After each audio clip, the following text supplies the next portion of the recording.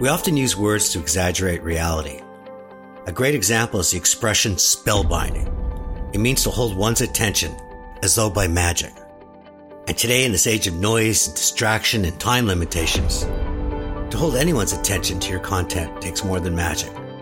It requires a worthy story, one that makes you think and feel and act. And to me, the stories that matter, that move people, are ones that involve a human journey. They're the ones I love to read, see, and with Chatter That Matters, share. Why? Because I think they're relatable. Because all of us are on some form of journey. My guest today is a wonderful mother. She's met Oprah, best-selling author and entrepreneur, has touched foreheads with the Dalai Lama, and helped Desmond Tutu write his book. She's also a recovering addict who almost lost her children. I believed that I would never see my children again. I believed that hope was a thing reserved for the good and the worthy. And so I hung my head in shame, and then I tried to hang myself. Today, finally, I am lifting my head back up. She was a thief and a liar who spent time in jail for theft and fraud and was shamed by the media as the neighbor from hell. A neighbor who would steal your credit cards to feed her habit. Her name is Lara Hardin, and she's just released The Many Lives of Mama Love, a memoir of lying, stealing, writing, and healing. This is Chatter That Matters with Tony Chapman, presented by RBC. Lara Hardin, welcome to Chatter That Matters. Thank you so much for having me. It's an honor to be here. I get sent books all the time, which I'm so honored by. I rarely read them word for word just because of time limitations. I couldn't put yours down. I want to tell you something. You've got a bestseller ahead of you. Your story is wonderful. It's moving. It's emotional, but you're one hell of a great writer. Thank you so much. I mean, I think that is the hallmark to me of a book, is I don't want to be able to put it down. So that was one of my goals. So I'm happy to hear that. Lara, to do justice to your journey, I think it's important to understand just how extensive it is. I want to have you talk about your childhood, your depths of your addiction through this interview, but also Oprah and Desmond Tutu and the Dalai Lama and so many other things that happen. But let's wind it back to your childhood, because in your book, you reference fleeting glimpses of starvation, abandonment, and moments of crisis. Sort of talk to me a little bit about what you've dealt with when it comes to family. So there is one paragraph I'll read you from the book. I don't have a single memory of eating dinner at home with my family. I don't recall any vacations. If I try to remember my childhood, there's only a vague sense of fear, of unease. I have no clear picture of anything concrete or symbolic representing home. And with two of my siblings dying young, I don't have anyone left to fill in the blanks. So that's a little paragraph from the book, but my sister became an alcoholic as a teenager, very severe alcoholic, and when I was 19, she died in a solo drunk driving crash in Boston, Massachusetts. My brother was a heroin addict from a really young age and died of an overdose.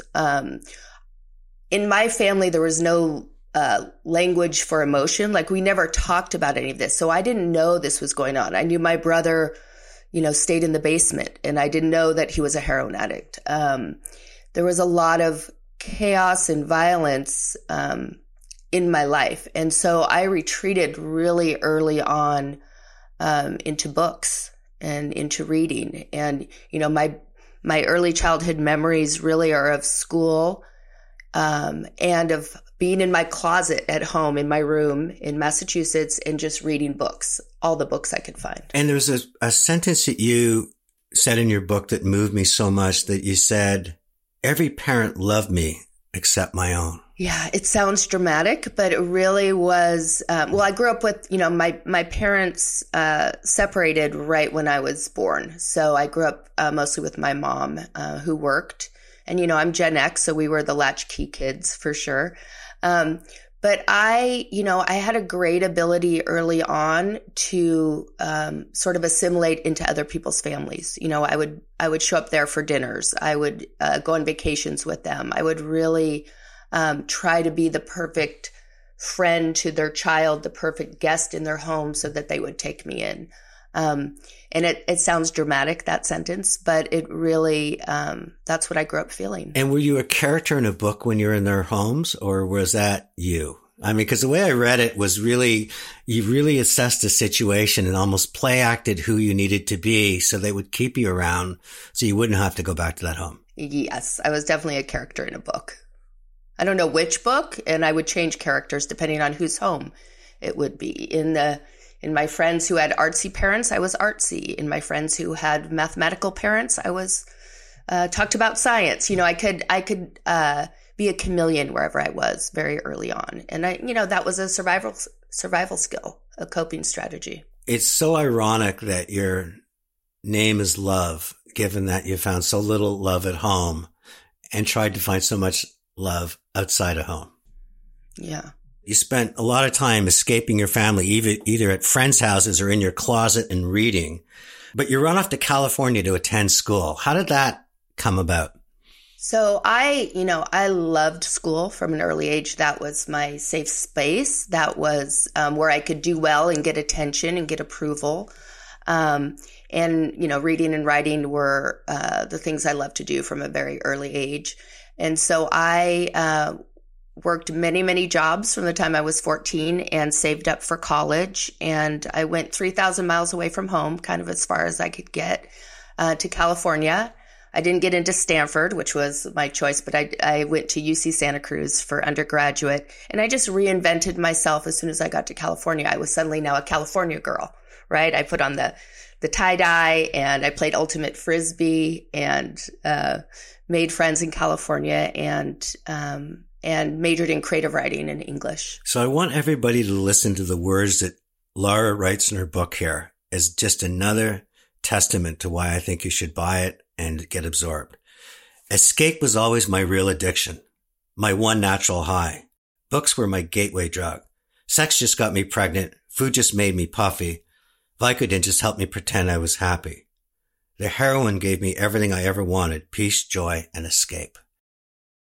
And this emotional chord of escape continues to resonate. And you're at a fairly early age, I guess, being the California girl, going to school, but drugs start becoming a big part of your life. How did that come about? It's interesting that escape, it started in books and it's a geographical escape. And, I really believed that education meant inoculation, right? And I say that in the book. Like I thought I could out-educate myself to be nothing like my family, and genetically, I have a predisposition to addiction, I believe. It's on both sides of my family, alcoholism and addiction. So I thought I could outrun it. I thought I could outdo it, outperform it. But really, when I was in my first marriage, back then, before the opiate crisis was a crisis, Vicodin, which is an opiate pain medication, was handed out in sample packs everywhere you went. You go to the dentist, try this Vicodin, try this pain medication. You give birth, here's this pain medication, earache, whatever it was. And so I remember taking one Vicodin, one pain pill, and how it worked in my brain chemistry was it made me happy for no good reason. It made me feel like everything was going to be okay. I was in a difficult marriage. I was, undiagnosed depression. I never learned the language to ask for help in my life. I've learned it now, but I never had it for, decades. So that one pill gave me a feeling of well-being, of connection, of joy. I thought it made me, braver, smarter, funnier, able to connect with people more, which is really, I think, at the root of my addiction. But so one pill then took two pills to feel the same way, and so on and so on. And eventually, at the height of being addicted to pain medication, I was taking 60 of those a day. You're listening to Chatter That Matters with Tony Chapman, presented by RBC. The youngest of my four boys was home at the time. He was 3 years old. He was crying and he ran to me for comfort, but I could not comfort him because my hands were handcuffed behind my back. My guest today is Lara Hardin. Her forehead has been touched by the Dalai Lama. She's broken bread with Oprah, but not before her life is split into a million pieces. We have to move the story forward because there's so much in your book. But if you can frame what's happened to your life when you end up at the seaside resort and spa and what happened that evening, and take your time. We've got time, but I think you're going to do a better job compressing like 100 pages of your book than I can in a few minutes. So go ahead. Addiction is progressive. And I was at this point on my second marriage, and I thought, I quit on my own. And I'd gotten married to someone who also struggled with addiction. He had relapsed and sort of brought heroin into our home, and I had tried it. And so it'd been a good 10, 11 months of active addiction. I had 6 children, 4 of my boys and 2 stepchildren. In private school, we had a house, we had a business, and everything was spiraling out of control. And I knew it was spiraling out of control. And I kept thinking that I would fix it tomorrow, right? If I just do drugs today, I'll be able to, stay together, fix it tomorrow. And really, I don't think what a lot of people understand is in that really extreme form of active addiction, you think that you will die if you don't have the drugs in your system. Like it feels very survival mode. So things were crashing in on me and my family. And I was trying to pretend that I was on, the chapter's called Staycation, but really the power was turned off at home. The neighbors knew I had been looking in their mail and taking their mail. Things were closing in on me. And so I, with my youngest son, checked into little resort near our house on a stolen credit card and was trying to pretend that everything was okay when it wasn't. It was desperately out of control. The security ended up coming. I ended up fleeing from the security officers at the hotel. And this was a nice resort-like hotel. And we went back. I went back home, and that's when everything really closed in. It wasn't a family intervention or a friend's intervention. It was people breaking down your door to arrest you. That would have been the gentler way, but I just could, the irony is that I knew that I needed help, but I thought there's no way I could be away from my children for 30 days to go to rehab. There's no way I could, one, admit that I don't have everything perfectly under control, but also I thought, how would I possibly be away from my children for 30 days? And the irony is when the police came to my door, I ended up being away from them for far longer. There's another chord that gets played through this book, and it's how society treats people like you. And I remember part of the book when they're taking you away, they've handcuffed you, they've taken your youngest boy away. I think Caden's 2 years old. Caden was 3, almost 4 at the time. And, I had asked the sheriff's officers who were in my house to let me call someone to come take him. My other boys were at school. And they called Child Protective Services instead. And I think the deputy on duty saying, you'll never see Caden again. You'll never see any of your boys again. It would be best if you were not anyone's mother. Yeah. He said I should not be anyone's mother and I would never see them again. Lara, I heard the audiobook as well because I wanted to hear your voice before the interview. And you read out this letter that you wrote your boys, and the emotion coming through it was so profound. It must have been one of the hardest letters you ever had to write. It was definitely the hardest letter I've ever had to write. And can you read it for me? Dear boys, I'm so sorry. I love you more than anything in the whole wide world. I pray that addiction never gets a hold of you. Always take care of each other. I love you so much. Mom.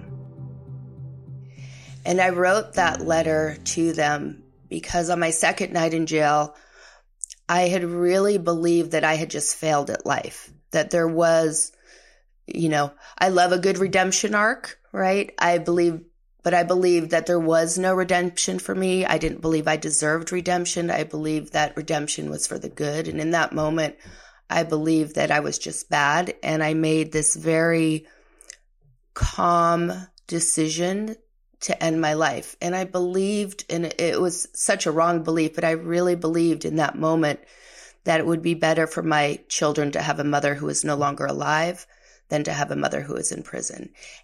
And I also I thought I would never see my children again. I also thought there was no spark in me. There was no inner fortitude, any resilience, any strength to get through what was coming in ahead of me, what was in front of me. And you actively tried to end your life that night.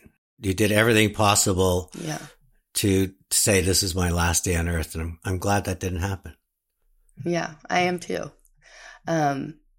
It's, a little bit of a miracle that it didn't happen. Let's talk about your time in prison that you describe often as a psychological warfare between the guards and the inmates. When you explain it, to me, it seems unfathomable that anybody can leave prison a better human being. It's really hard to leave a better human being. The thing is, too, is jails and prisons were designed for men. They weren't designed for women. And the reason women are incarcerated are often for far different reasons than men, and 80% of women in jail are mothers. So, and a lot of times they're in jail for interpersonal reasons. So you're in this setup where you have no control, where the guards who in the main jail were 99% men, have complete control of your life. They control your meals, your mail, your visits. For us, they, as a form of punishment, they controlled a TV in G Block where I was, and they played country music videos around the clock, which the women, sort of turned around on them by learning all the songs and creating dance routines to it. But it was complete dehumanization, exploitation. Like if you look at the sort of red flags for domestic abuse, even, like they control, all of those psychological hallmarks are built into the incarceration system for women. So it's not easy. And yet within it, you found a community around a hot pot. You found a voice. You became a leader. You became somebody that people relied on because of your writing skills. So there's a great quote I had from a recent guest that said, you can find good in any crisis. And she lived through a horrific crisis. So tell me about the good that you found in that county jail. It's interesting because what I really learned there is that we will make a family wherever they are, right? Like you create a family, and everybody, because 80% of the women in jail are mothers, often sole caregivers, we supported each other. I wasn't the only one who had their children from Child Protective Services. So I had the experience of other women. I met some really amazing, creative, brilliant women in jail. I remember being in jail and thinking, wow, someday I should this is long before I was going to become a literary agent or be back in the publishing world. But I was like, someone should do a hot pot cookbook, because the gourmet meals that are made from, a leftover peanut butter sandwich and random food items with this one hot pot, there was elaborate birthday cakes made to celebrate each other. So it was really, we were all going through the same thing. And so we supported each other. There's power structures in jail. And I found, I was a mother with nowhere to put my mother energy. So I brought it to jail, the women of G Block and then Blaine Street. And I was given the nickname Mama Love. And you read a book by Eckhart Tolle called The Power of Now, once again escaping into books. But this turns out to be possibly not an escape, but a path forward for you. It was definitely a path forward. I mean, I learned to meditate in jail. It really helped me stop. Really, the best thing it did was help me stop the sort of ruminating thoughts that I had, and helped me be present even for all the difficult things that I was going through, the court appearances. He has a trick in that book, and this really saved my life, which was, you say in your head, I wonder what my next thought will be, and it will stop your thoughts. And for me, I was just constantly replaying my entire life and all of the bad choices that had gotten me here. I was reliving the traumatic moment of my 3-year-old son being terrified and taken from my home by strangers. I was replaying, just every bad decision over and over. So it helped me stop my thoughts, that book, and have some acceptance of where I was. It's Tony Chapman. Coming up, Lara Love Hardin meets her Yoda that helps her forge a path to Oprah, the Dalai Lama, and so many more. Hi, Hi, it's Tony Chapman. Most of us have a rewards program, but how many reward you with experiences that money can't buy? A program that's open to all Canadians with a free membership tier called Avion Select. Take advantage of great benefits like cashback when you shop online from over 2,400 retailers and unique experiences like seeing Taylor Swift. Check out the Avion Rewards social handle on Instagram and Facebook to learn more. Avion Rewards that give you cashback and unique experiences? Well, that matters to you and to RBC. I'd like all of you to close your eyes right now. And I'd like you to think about the worst thing you've ever done. Imagine building a whole identity out of the worst thing you've ever done. Imagine that when people talked about you, that's all they talked about. When people thought about you, that's all they thought about. And we all do it when we label people: criminal, tweaker, junkie, drunk. When we label, categorize, and reduce people to the worst thing they've ever done, we are nothing less than the thieves of hope. We are hope robbers. And it's even worse when we do it to ourselves. You're listening to Chatter That Matters with Tony Chapman, presented by RBC. Her name is Lara Hardin, and she's just released The Many Lies of Mama Love, a memoir of lying, stealing, writing, and healing. So you get out on bail. Your husband, that was the one that reintroduced you to drugs, meets you there, and before long, he gets you back on heroin. That must have been, for you, being pulled in two different ways. One was the person that's really trying to rebuild her life and confidence and showing that she had love and ability to write. And the next thing you know, that within you is a demon that will fall back until you know what would be a cesspool. I had a little period of time in jail that I was clean and sober before I was out on bail. And I didn't have the inner tools. I didn't have enough Eckhart Tolle. I didn't have enough million things to cope. It was escape from the really difficult. I mean, it was crazy and really the darkest time in my life. That is the darkest chapter of the book. And I've had people read that chapter, screaming at me of how I could do this. But that is what addiction is. Until, you need a foundation, you need those coping skills, you need that community and that support, or you will fall back. That's the nature of addiction. I think many readers are going to be like me, that we're champing for you now. You're the underdog, but we know there's a fight in you. And I was so angry at how the system would drag you all over the town with a child, trying to dot the I's and cross the T's, as opposed to letting you find a footing and find a rung up in the ladder. And I just think it's just, the system is so wrong when there's people that have what you have, and you've proved that you have, that they just did everything they could to hold you back. When I was in jail after I was sentenced and went back to jail to do the rest of my time after being out on bail, I remember women leaving jail, and then a week later, 2 weeks later, they'd be rearrested and be back in. And I couldn't understand it. I was like, that's crazy. If I ever get out of here, I would never come back, But once I got out, and it was so hard. Two things. One, it was so hard. All the obstacles and barriers and illogical demands, and you have to be in 3 different places at once, and drug tests for different organizations who are in the same county but not coordinating information. And you have to have a job, but it has to be a job on a moment's notice. You can leave to go meet this requirement. I understood how easy it is to go back, and sometimes how much safer it felt in jail than outside walking that tightrope.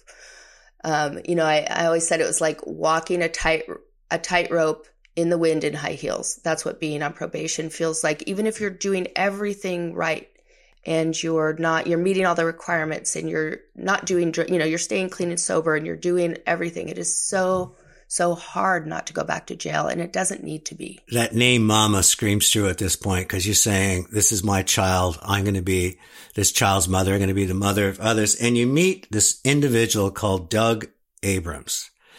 And I could see you smiling right now, but this was not an escape into a book that led to a path. This is a person that's going to be your trailblazer. This is a person who's going to be my champion for sure. And sometimes all you need is one person to believe in you. Especially when you're re-entering after, with the stigma and shame of incarceration and addiction and being, publicly humiliated in the newspaper and all of the things to rebuild your life. You need one person to spark your own belief in yourself. And for me, that was Doug Abrams. I was looking for work. I started ghostwriting in jail, writing letters for the other women, and writing again because I stopped, for me, I can't do drugs and write. Those two things don't go together. So when I fell into addiction, I stopped my love of writing that I'd had my whole life, I just stopped. So I read an ad in Craigslist for a part-time assistant at a literary agency. And it was a literary agency that worked for Desmond Tutu. And I said, why is this a Craigslist ad? Like, I'm just going to do this. You know, it was a big, long writing exercise, the application. And so I did it all. And I got a call to come for an interview in like an hour. And I was actually at the child welfare office trying to get some food stamps and cash help. Now, if you have a drug conviction in our county anyway, you can't get cash benefits. So I was sort of appealing that. And, you know, so I got this call for an interview, and it was this real moment of choice, like this moment you can look back at those moments in your life when you're like, if I went left or right, things would have been different. I have a lot of those, but that moment was like, do I stay here in this county welfare office and try and get some food for today or tomorrow? Or do I risk it and go to this job interview? And I don't know if it's a real legit job. But I went to I made the choice to leave and go to that job interview and started working for this literary agency with this amazing man, Doug Abrams, who had been an editor at HarperCollins for 20 years and left to start his own literary agency. And I didn't tell him about my criminal background at first because he didn't ask. And I kind of had a don't ask, don't tell. If I was asked, I was going to be honest. But I really wanted someone to just judge me for me, like who I showed up as, what my brain could do, what my work ethic was like. And so he did that until he Googled me and found out about my background. And then we really had a moment of crisis where he had to decide to walk his talk. And he did. He said, you know what? You know, he called me brilliant the day before he found out about my criminal background, and he still thought I was brilliant the next day. And he really said, I can't work with people like Desmond Tutu who are all about truth and reconciliation and not walk my own talk. So he let me stay, and we worked together for 12 years at that agency. So I went from a part-time assistant for 5 hours a week to the co-CEO 12 years later. And just a couple of things on your highlight reel, because you could have written a book just on those 12 years. I mean, they are standing ovation. This is a Stanford graduate who's never had an addiction problem, would probably not have what you did for those 12 years. So just brag a little bit. Tell us what the 12 years was all about. The 12 years was amazing. You know, we represented Archbishop Desmond Tutu, and I got to work on a book with him, The Book of Forgiving, right? A book about forgiveness. We were Brian Stevenson's literary agent. We worked on the Book of Joy with His Holiness the Dalai Lama, Jane Goodall, Stephen Hawking, John and Julie Gottman, you know, Stanford professors and psychologists and really amazing world leaders and scientists. And it was incredible. I mean, the best business trips in the world, you know, getting to go to India to meditate with the Dalai Lama for that book. And it was just exciting and different, and Stanford neurosurgeons. And I got to work on so many books, and each one I was learning something more that was helping me.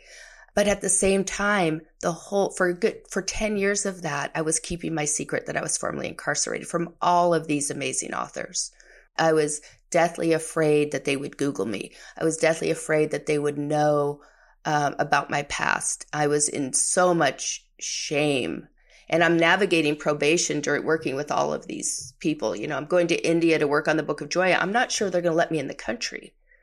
Right? And I haven't told anyone. So I was terrified of my story coming out to these people for way too long. And those 12 years, I mean, living with this sort of hidden identity, missing person almost. Mm-hmm. Had you discovered who you were, or were you again another character saying, I'm going to be the perfect literary agent? Or was the real you starting to come through? The real me was definitely starting to come through. It took as much time as it took for me to kind of own my story and hold my head up and not be in shame about my past. And that, you know, that healing journey was a long journey. You know, I hope for other people, they get out of shame a lot quicker than I did. But I was becoming more me every year, every day, every month, sometimes every hour. And I eventually started telling a few authors, you know, the people we were working with are not judgy people, you know, and what I found out ultimately was no one ever judged me as much as I judged myself. No one was as unforgiving of me as I was of myself, or unaccepting. And I was given a lot of grace, and it really wasn't as hard a thing for people to wrap their minds around as it was for me. You're listening to Chatter That Matters with Tony Chapman, presented by RBC. I spent a lot of time wishing for a better past, and that is a big time waster. There's a lot of people who struggle with addiction, and there's a lot of people who love someone who struggles with addiction. So I hope people learn the language of asking for help. I hope I'm a cautionary tale of not asking for help. My guest today is Lara Hardin, and she's just released The Many Lives of Mama Love, a memoir of lying, stealing, writing, and healing. And I'm going to give you another plug. This is the most plugs I've ever given an author. Read this book. It's so powerful. And you write, I love the line and I want you to read it to me. I believe going to jail was the best thing that ever happened to me. I am a better mother, a better friend, a better worker, and a better writer because of my experiences. I'm so fascinated by that because I would have said, meeting Doug was the best thing that ever happened to me, or learning that I could write my own memoir was the best thing. But you go back to this time in your life where you're seconds away from taking your life. Why do you think that is so foundational to who you are today? I lost everything that made up who I was in my jail experience. I was no longer a mother, a wife, a friend, a worker, anything. I was an inmate with a number, and I had to rebuild from a clean slate. And I think, that was the best thing that ever happened to me. It made me a far better mother because I was more real, right? My children, when I got out of jail, and even when they'd visit me in jail, suddenly we could speak to each other in an honest way. My boys have always come to me with everything because after what I've been through, there's nothing they can't tell me. There's nothing we can't talk about. And so I think that's a gift for them. It's hard that my journey is also their resilient story, right? But I think it has just made me a more empathetic person. It has made me a much better writer than I had with my MFA in creative writing before jail, because it just made me go deep in a way that I might have gone my whole life playing the perfect role of the perfect mother and the perfect wife and the perfect cul-de-sac the perfect neighbor. And this just made me really me. And the journey to own my own story, I think, is something, it was just freeing. It was just ultimately freeing. And do you think, they say we're always an addict, but that neighbor from hell is your past and your future is running your own literary agency and writing these great books? It's a part of my story. It's not my whole story. I lived in fear of people Googling me, and now, you have to go a few Google pages in to see that Neighbor from Hell article. And I think that's right. I can't erase it. But really, in sharing my story and not kind of living in fear of people finding out, it's given me a freedom. It's given me empathy. I have my own agency now, and, I'm always, I have a soft spot for the underdogs and the marginalized and the addicts and the people who are struggling. Those are my people. So, and I love, ordinary people with extraordinary stories. There are so many ordinary people with extraordinary stories. And I'm excited to bring those books as a literary agent to the world. And we share a love of the underdog. Mm-hmm. I do it through this podcast. You do it through being the underdog that's succeeded. I always end my podcast with 3 takeaways. And the first one is the word judge. I just wanted to be judged for me. And you were so worried about when people had found out who you were, and you realized that what they really fell in love with was you, not your past, not headlines in the newspaper. And I think that's an important thing for us to remove our biases. I don't like the way that person looks. I don't like their color. They're dressed funny. They're asking for money. Instead of just judging and putting somebody in a file box, I think it's important we realize that inside everybody is the word me. I think the second one, which is something that comes through, is I always call it the Yoda in my stories, is that mentor that helps you get to where you need, want, and deserve to go. Funny enough, the first one was in a book, but the second one was with Doug and finding him. And even when he found out that who you were in your past, you were brilliant yesterday, you're brilliant today. And having that trust and faith must have made you realize that you are on a path forward and not one that's going to suddenly be taken away from you. So I thought that was fantastic. And the third is the word escape, and how you escaped into books. You escaped by trying to be the newfound daughter in your friends' homes growing up. You escaped into California to be the California girl, escaping into drugs. And then today now you're your world, as you said, is just what you ended with, is it's to champion the underdog and help them escape from being an underdog and help them share their stories so this world is a much better place. I am in a much better place, and I mean that from the bottom of my heart. Lara, love Hardin for being part of Chatter That Matters. It's just, I mean, your book and you are very special. Thank you so much, Tony. So joining me is Amy Deacon. Yes, the one and only Amy Deacon. She's the CEO and founder of Toronto Wellness Counseling. If we could bottle this lady and let everybody just sort of sip from her insights and her intelligence, I think we'd be a much more positive and happy place. Amy Deacon, welcome back to Chatter That Matters. Thank you for having me, Tony. So Lara Hardin, this is a story of, it's almost Hollywood scripted it. I mean, she finds herself getting addicted to drugs. Marriage breaks up, meets up with a guy in rehab. They both feed each other's habit. They have another baby. She starts stealing credit cards, robbing her neighbors, doing anything to get the next hit. Drugs get more and more intense. And one day she's arrested and handcuffed in front of her 2-year-old son, taken away, spends a year in jail. But to fast forward the story, she ends up transforming her life. She ghostwrites Desmond Tutu's book, The Dalai Lama, becomes a literary agent. And she just writes this memoir where she tells the whole world how she went from this sort of life of being a thief and an addict to successful. So that, it's an incredible story. It's a transformative story I love to do. Amy, it's a question I've asked you in the past, and why is it possible that some people can break the cycle and reach for a rung and keep climbing, where the others might have all the motivation to reach for that rung, but along the way, they dip back into whatever got them on the street. They get back into their drug addict. They slip back into a society. Like, why is it that some people can fight that and overcome it and transform and chase their dreams, while others never seem to be able to break it? I wish I could give you a cookie cutter answer. It's like, well, these people just do this. And I think every story has its own nuance and different things like that. But there's something to be said for being in a position where you have nothing to lose, where we kind of do extreme things on either end, right? When she had nothing to lose, we'll take that credit card. Thank you very much, without, the other person knowing. And there was another time where she had nothing to lose, but she needed to gain.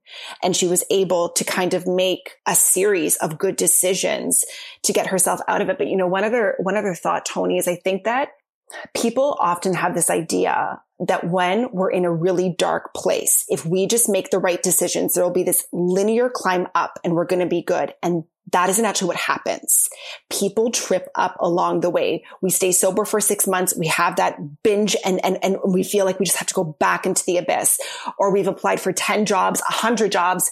And so we kind of forego the 101th that possibly could have landed us the job. I think that it's becoming increasingly difficult to have this grit and resilience to say, no matter what comes my way, I am going to persevere. I'm going to continue to put one foot in front of the other. And I do not think that's an easy task, which is why I think her story is so important, and that we ought to familiarize ourselves with it, to understand her thoughts, her beliefs, her choices that allowed her to go from what was to what is. And how important is it to have the support of your family, even if you've tripped up time and time again? Because I have to believe if they're waiting for that shoe to fall, that has to have an impact on your ability to take those steps forward. I think that family has a major, major impact, the biggest impact. But what I would also say, because a lot of people don't have the best families, and a lot of people, like their families are the ones that are drinking or participating in criminal behavior. And so, but I do think there's something to be said. There's a magic that intersects when we as individuals are able to take as much responsibility as possible. We're able to quiet the external expectations that things are going to work out, and we try to make the best choices that we can. But the magic is when it intersects with people who believe in us and people who are rallying for us, right? We know that even an example for people that struggle with alcoholism, they do a lot better when they're surrounded by people who are sober than when they're surrounded by their friends that are drinking. So being surrounded by people that want to see you healthy and vibrant and doing and successful, that's going to make a huge difference in terms of the trajectory. Amy Deacon, you just motivated an idea. I'm going to do the Best of Amy Deacon playlist and put it out in my newsletter, because people just need to listen to you. You should just honestly have a show. You are so good. And I want to thank you again for being on Chatter That Matters. You're so welcome. And I just like being on your show. I just want to come onto your show. Yeah, you do the hard work and I'll just say my 2 cents. Chatter That Matters has been a presentation of RBC. It's Tony Chapman. Let's chat soon.